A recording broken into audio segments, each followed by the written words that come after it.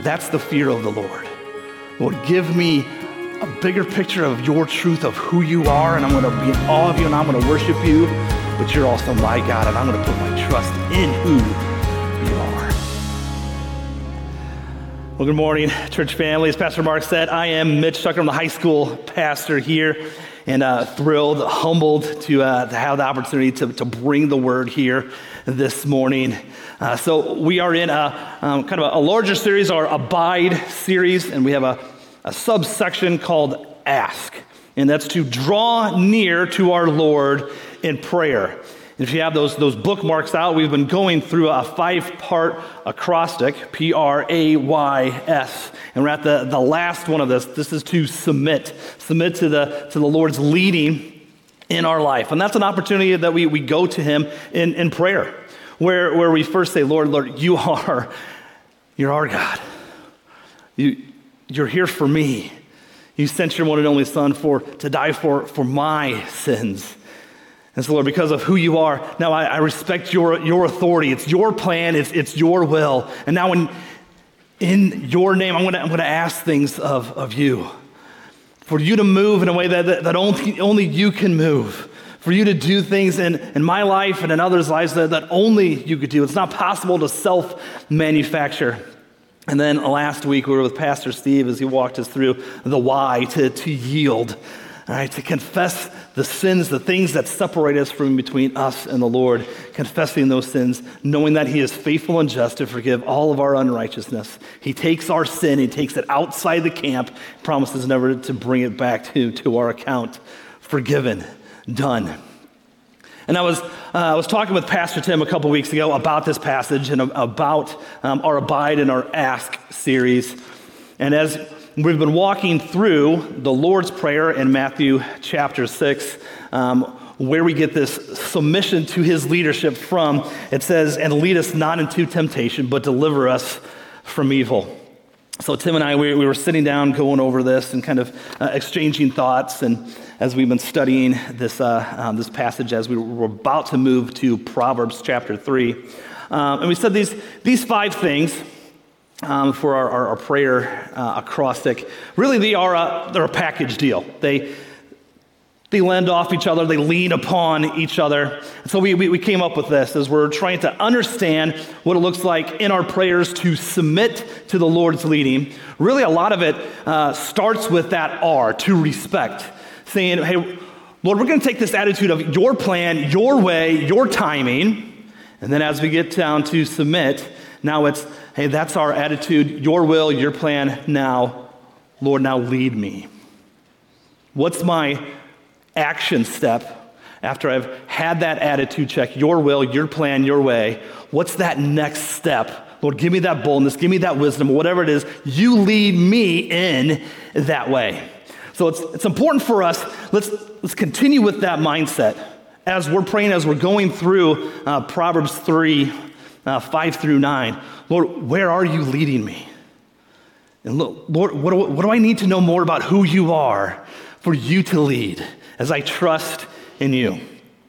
So it's with that mindset we get to our first of 3 points here today. Point number 1, trust in the Lord with all your heart and do not lean on yourself. Trust in the Lord with all your heart and do not lean on yourself. So we're starting here in Proverbs chapter 3, starting in verse 5. And from verse 1, we have this kind of image of the human author, King Solomon, who's been given a divine gift of wisdom and discernment from the Lord. He's sitting down with one of his sons and is saying, son, do not forget my instruction. Remember my teaching to you. It's a visualization that is very common in the Tucker household. I have 4 sons who are still at home, and I'm going over teaching and instruction over and over and over all the time. And a lot of times it's things like, boys, like there are fruit snack wrappers all over this house. We just talked about this yesterday. You have forgotten my instruction. Take all those fruit snack wrappers and let's gather them up and let's throw them in the trash where they belong, right? But Solomon's sitting down with his son and he's saying, son, I've learned so many things where I've trusted in the Lord and I've seen the result, but I've also trusted in self as well. And I've learned some things the hard way. And I want to prevent you from falling down into those traps that I fell into. So he says this starting in verse 5. He says, trust in the Lord with all your heart and do not lean on your own understanding. All right, trust in the Lord. Not trust in self, trust in the Lord. So a couple months ago, Pastor Tim came across this word, trust, in a message that he was given. And so he gave this definition to us. Perhaps you've already written it down a couple months ago, but here's Pastor Tim's definition of trust. He says it is the confidence in the character, ability, and the truth that someone claims. Right? Confidence in the character, ability, and the truth that someone claims. So in Proverbs 3:5, if we are to trust in the Lord, then our confidence, our reliance, our dependence is upon who God is, his character, his ability, and his truth. And we know who our God is because he's revealed himself in his word in a powerful and in a very, very clear way. We know that our God is the creator of all things. And he's not cold and distant because he's also the sustainer of all things as well. He is here, he is near, he is in this with us, leading us and guiding us. He is the Savior and the solution to our greatest problem. He is full of grace and mercy and goodness and love, and his faithfulness and his promises endure forever and ever and ever. And that's our God. And so when we are to trust in the Lord, that's who we put our trust in. And then it goes on to qualify and it says, now do this with your whole heart. Do this with your whole heart. Your heart is who you truly are. It's not capable of putting up any type of mask or facade that our outside can do at times, but it's that inner true self of who we truly are. It says with your whole heart, with everything, don't hold anything back. Trust in who you know who your God is. Because the byproduct of that, if we put our whole trust or our whole heart in who our God is, there's nothing left over to trust himself. Because that's the alternative, right? Is if I have a handful of things that I'm going to reserve, that I get to call the shots, well, I'm not trusting in the Lord with my whole heart. It's with maybe half of my heart or with most of my heart. And we're leaning on our own understanding. We take certain issues, trials, frustrations maybe, and we lean upon our own self and our own character and our own ability. Well, we have weaknesses. We have limitations. We're not the creator of all things. We're not the sustainer of all things. We're not full of grace and love and mercy and forgiveness. And if we're dependent upon ourselves, we might put ourselves in a really, really rough situation. A lot of times when I'm talking to our high schoolers at Ignite, and we come up with this word trust, I'll get out a chair, or for instance, this is a stool, and I'll say, okay, we can look at the stool, we can know and understand a lot of things about this chair or this stool. We can look at it, we can know the year that it was made, we can understand and we can figure out what country it was manufactured in. I can even talk to other people who have sat in this stool, and they can give me their experience. And they're like, yeah, this stool is trustworthy to support your whole entire weight. And so I have a choice. I can dismiss trusting my whole entire weight upon this stool, or I can actually trust. But this is a lot of times how we trust in the Lord. We sit down, but is this my whole weight? No, I still have 2 feet on the ground. I have a backup plan. Now, I could have this stool taken out from behind me, and I might stumble a little bit, but I also might not fall completely flat on the ground because I've got a backup plan. I still have 2 feet on the ground. Now, I'm going to look ridiculous here, but when it says to trust the Lord with your whole heart, don't lean on your own understanding. Saying, don't give any room in any portion of your life where you reserve it for your trusting in self. Give your Lord, because of who he is, your whole heart. So take those feet off and give your whole self in dependence upon the Lord. Now, there's a lot of times where we can see something coming, and we say, Lord, I know what I'm about to get into. I want to trust in you in that. And then there are times in our life where the Lord is asking us to trust in him and who he is, and we're completely blindsided by it. We learned last week that Pastor Tim's father passed away in a car accident. He was coming down to hunt with him. The chair was pulled out from behind Pastor Tim and the Harkness family. And sometimes the Lord allows those things in our life where the chair or the stool is pulled out from behind us. And he says, but still trust in who I am. My wife Sarah and I, we were talking yesterday about one of our times that all of us experience in life, where we think something's going to happen, we think the Lord is leading us in a certain direction, and then the plan changes, and the stool is taken out from behind us, and we're blindsided by it. So before we had our 4 sons, we were living in Iowa, and we went through a little bout of infertility, and it had its own struggles with that, but we, after a few surgeries, we got pregnant. And we were excited. We went and got that pregnancy test, and it was positive, and Sarah was pumped, and she was jumping up and down. I was starting to sweat and trying to get out the calculator and try to budget things. We went to Sarah's OB appointment, and we saw that first ultrasound. We got to take baby's first picture home. We got home, and after a handful of days of just celebrating privately, we started to make the calls, and we started to call up mom and dad, and started to let other people in and to celebrate with us. A little more time passed, and we're like, hey, let's do something fun. Let's go out and let's shop for baby's first outfit, the outfit that we're going to put this son or daughter in as we bring him or her home for the first time. And so we go and we buy this outfit, we bring it home, we put it in what's going to be their room as well, in the drawer. And then a little bit more time passes.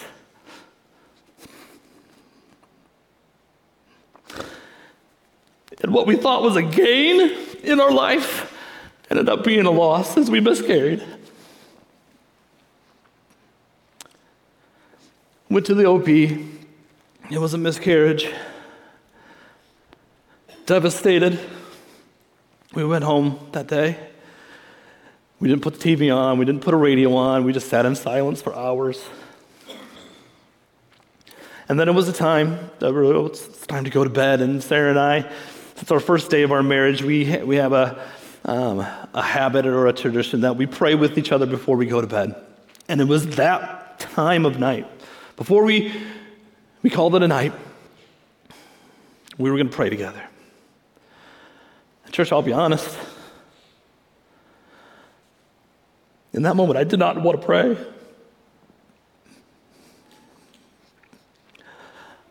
I was mad. I was frustrated. I was hurting for my wife in a way that I had never been hurt for her before. I did not want to come to the Lord in prayer. I wanted to sit in that myself. But praise the Lord that His Spirit directed me to His truth, to who He is. And Sarah and I, we still remember this conversation we had before. We then did pray to the Lord, and I said to her, Sarah, this is one of those moments. This is one of those moments we've put our trust in Jesus Christ at a young age. We've grown in our relationship with Him from one degree of glory to the next. We're in ministry. We teach the gospel to students. We've memorized so many verses. He is actually true and faithful, and His love and His mercy and His grace goes on for generation and forever. Or we're going to try to figure this out ourselves. And the weight of this is too heavy. We can't hold it. So if we're in charge and we're going to lean upon our own understanding, we're going to do some pretty unhealthy things. We're going to ignore it. We're going to cover it up. We're just going to run away from it.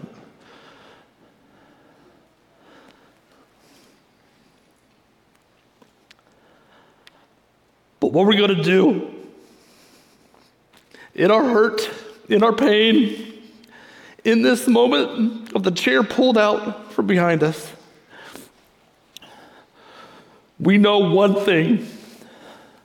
We don't know the answers to all the questions that we have, but one thing we do know who our God is.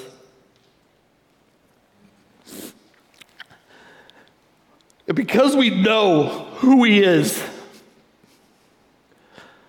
we know that He is able. He, and only He, is able to carry the weight that's too heavy for us to hold on to. He and only He is able to walk us through, revealing and giving Him all the glory throughout. That if we try to lean upon our own understanding, all we would do is run away from it or stumble. We say, Lord, we're trusting in You because we know who You are. And You're with us and You're leading us in the pain and in the hurt and in the absence of answers to questions. We're trusting in You.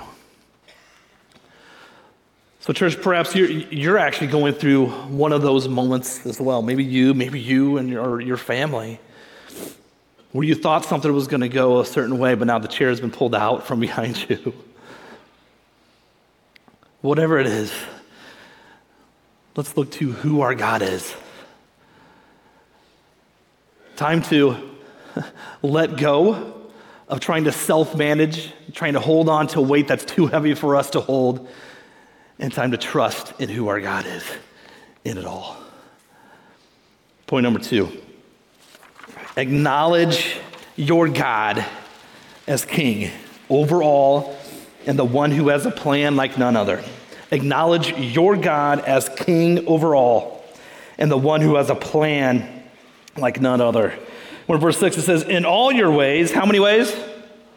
In all your ways acknowledge Him and He will make straight your paths. All right, this is a proverb. This sounds a little bit like the concept or the truth that actually is in verse 5, and that's a lot of times how a proverb works. There's a verse and it means something, and then the very next verse means pretty much the same thing, but using different words and maybe having a different type of emphasis to it. And so it says, hey, in all your ways, kind of the same thing almost as with your whole heart, but in all your ways now, right, acknowledge Him. Acknowledge the Lord.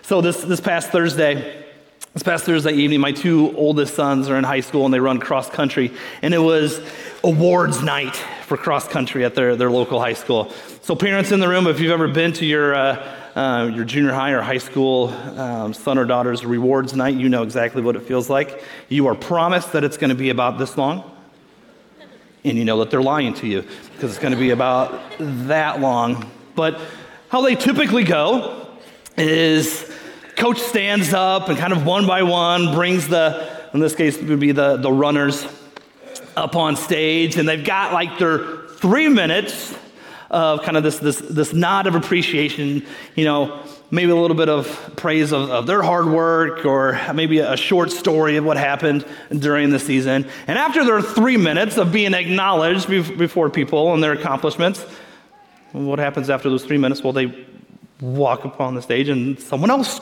comes up, right? This acknowledge here, that in all your ways acknowledge God, is not that. Everyone say not. All right, it's not that. It's not, hey, you know what? I'm going to bring God in for His 3 minutes. And there's times in our life where we do that. Instead of Him being the one in control, we bring Him just alongside us. And when we bring God alongside us and not the one that's in control, He now becomes our consultant. God is not wanting us to become a consultant in our life. He wants to be the one who's in charge. He wants to be the one that's in control.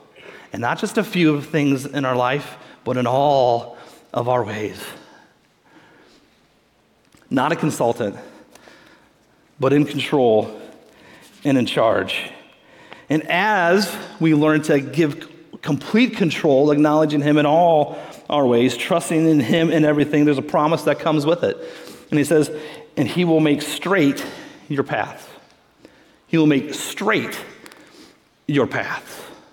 There's a direction. There is the lack of indecisiveness.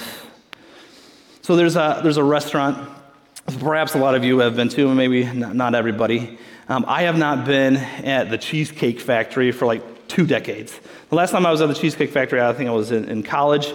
There's one in the basement of the John Hancock building in downtown Chicago. And when I went there with my fiancée at the time, Sarah, by the way. All right. I should clarify that. If you've ever been to the Cheesecake Factory, it is like a book. There's like hundreds and hundreds of pages, and the waiter or the waitress, they give you the normal amount of time to make a decision. And especially if you've never been to this place, I don't know what to order. And so like the waiter or waitress came back and you panic order, right? And you're indecisive, and you order some sort of like double chocolate chimichanga cheesecake for your meal. And you're like, I have no clue what I ordered. It was number 195 on the list, and there's indecisiveness in those moments. God is not indecisive. He has a plan, and it's a direct plan. It's a straight plan. Now, it doesn't promise that it's going to be easy, but it is reliable. Because of the one who's in charge. Not self, but our Lord and Savior. So it begs the question, though, well, then how do I know? How do I know if it's his plan or his will?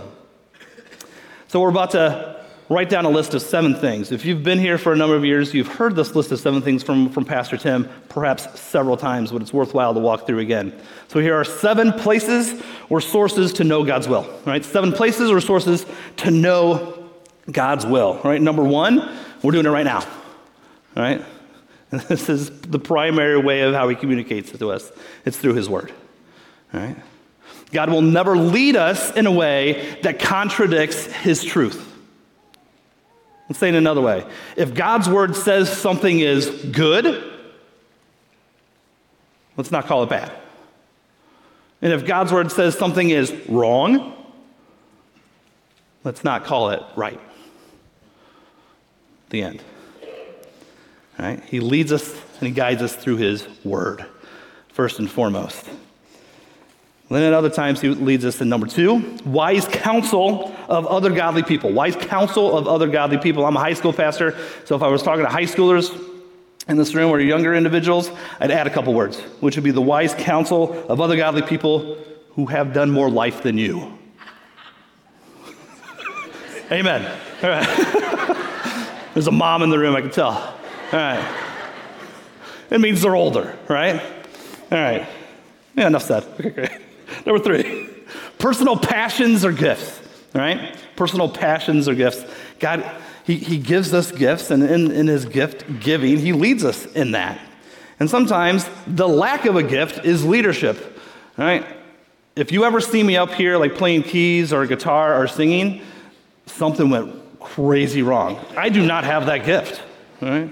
So in that, there is leading, right? Speaking of a lack of gift, we actually get to number 4, which is open and closed doors, right? Open and closed doors. And let's be honest, a lot of times a closed door opportunity can be a little bit frustrating, and it might be frustrating, but it is very clear, right? It is straight, direct, right? Open and closed doors. Number 5, the leading of the Holy Spirit. The leading of the Holy Spirit, the peace, the truth revealing that only the Holy Spirit brings in our life, that is, he directs us to Jesus Christ. Right? Number 6, this is something that's rare in 2023, but common sense. Common sense. As we were going through our Revelation series, Pastor Tim said, hey, this is our hermeneutic.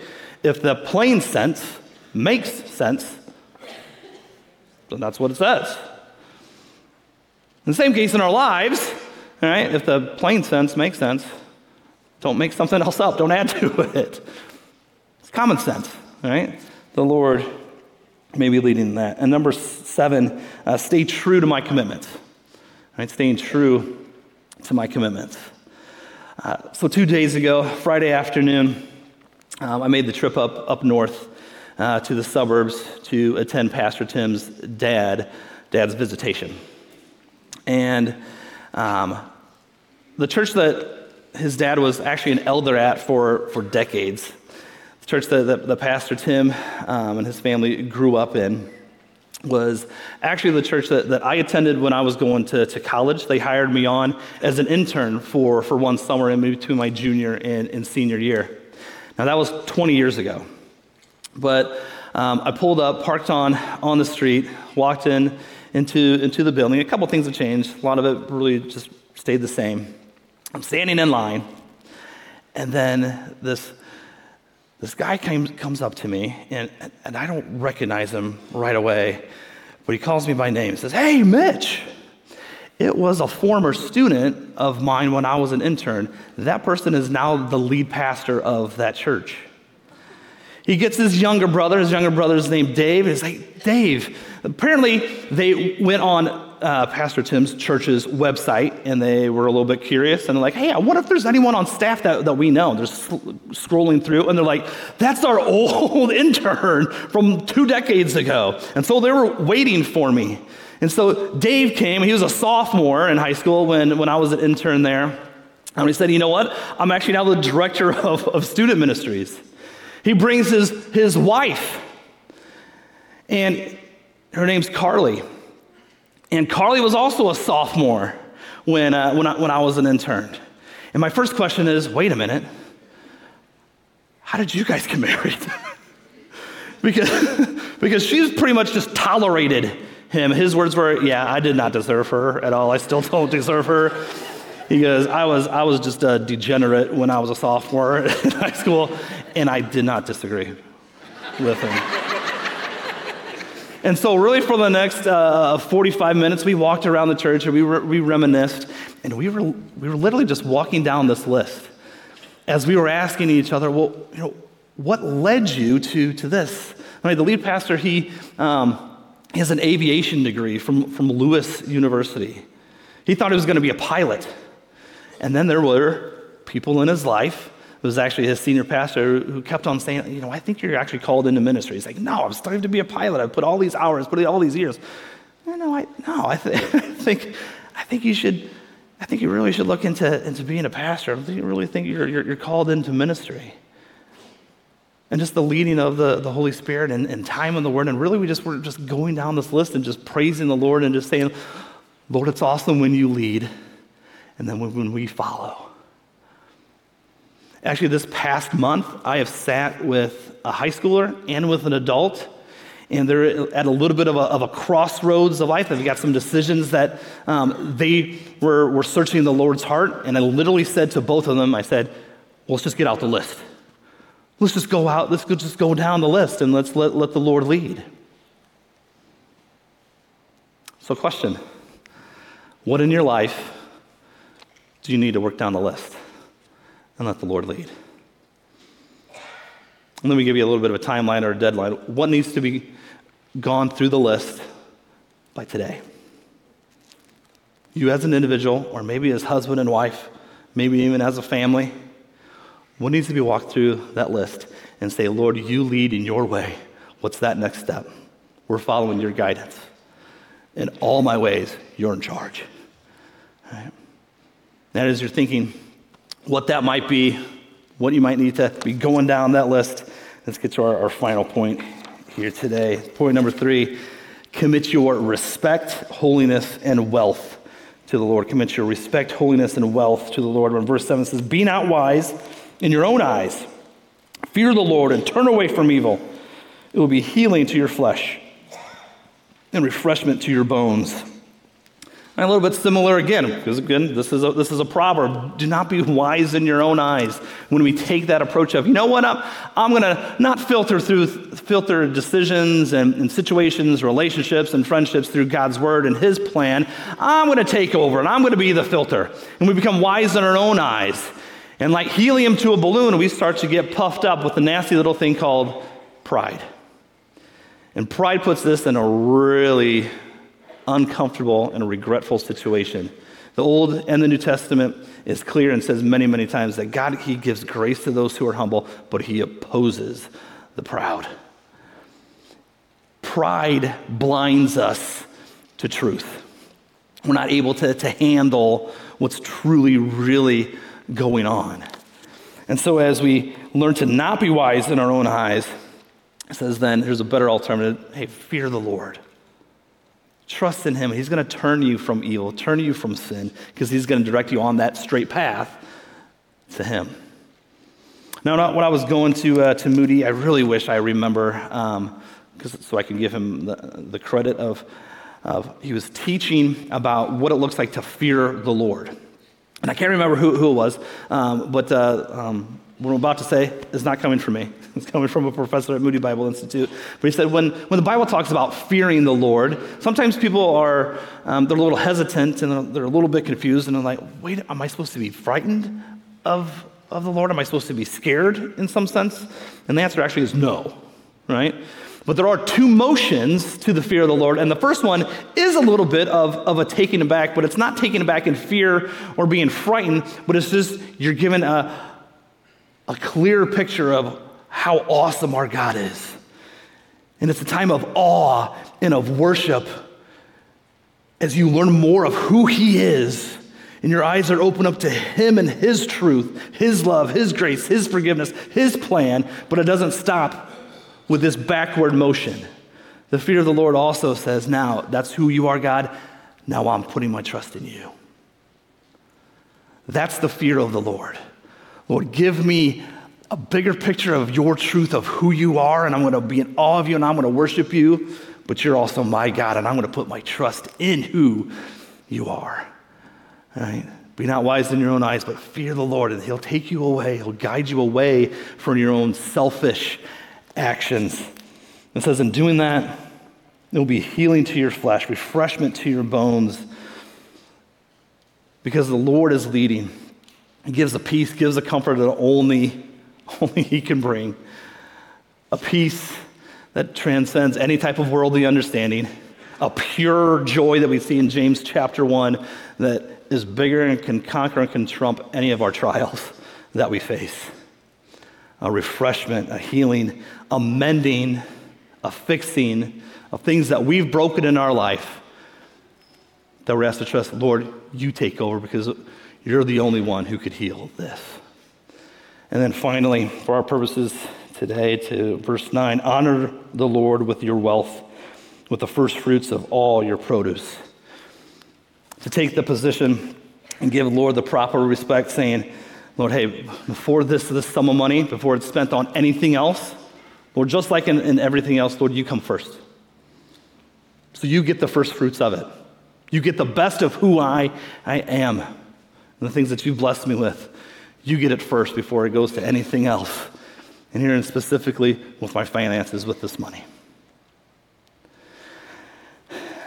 Now, it's at this time that if I were talking to high schoolers in the 309 for Ignite, we would turn to perhaps a topic where high schoolers sometimes are wise in their own eyes and perhaps lead upon their own understanding and try to handle things in their own way and in their own timing, and at times are a little bit reluctant or slow to completely trust in the Lord in his way, acknowledging him and trusting with their whole heart. Now, not yet, but we're about to put up a graphic behind me and a couple of disclaimers that have to come before that. All right? It is a pyramid triangle shape. Really, the most important part is the foundation, and we'll get to that in a moment. And everything above that is the world according to Mitch. Okay? You have to please keep a proper understanding of that. Now, I actually do have some some chapters and verses that go with it. But it's going to make a whole lot more sense if we just put it up. This is the Tucker Pyramid of high school dating. All right? So remember, I talk to 14 to 18-year-olds, right? And so when individuals get into a dating relationship, really the most important thing is that foundation. Right? That's right above the title of this pyramid that says, hey, if you're going to make anything other than Jesus as your foundation, well, good luck with that, right? Because if Jesus Christ is not the foundation of that high school dating relationship, anything that's built upon it is going to be self-built.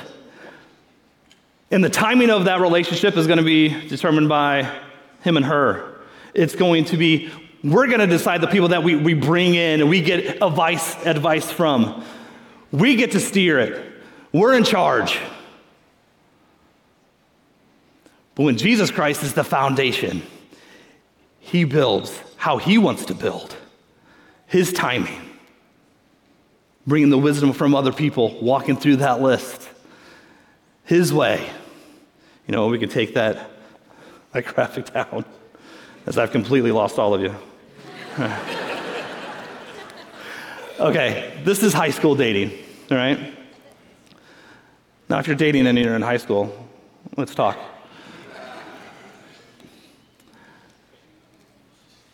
But where in your life do sometimes you choose to be wise in your own eyes? And sometimes we can trick ourselves when we can bring in God as our consultant, but he's really not the one in charge. Because when push comes to shove, we call that final shot. Where in your life, in your times of prayer, and hopefully you're on that second week of that 2-2-3, all right? That Tim was talking about a couple weeks ago. 2 minutes a day, twice a day, for 3 weeks. In those times of prayer, where's the Lord leading you? Hey, I'm done being your consultant. Put me in charge. It's time. And so let's look to the Lord as band comes up here, leads us in there. Our closing song. And church, let's just together, let's bring it all before the Lord in prayer.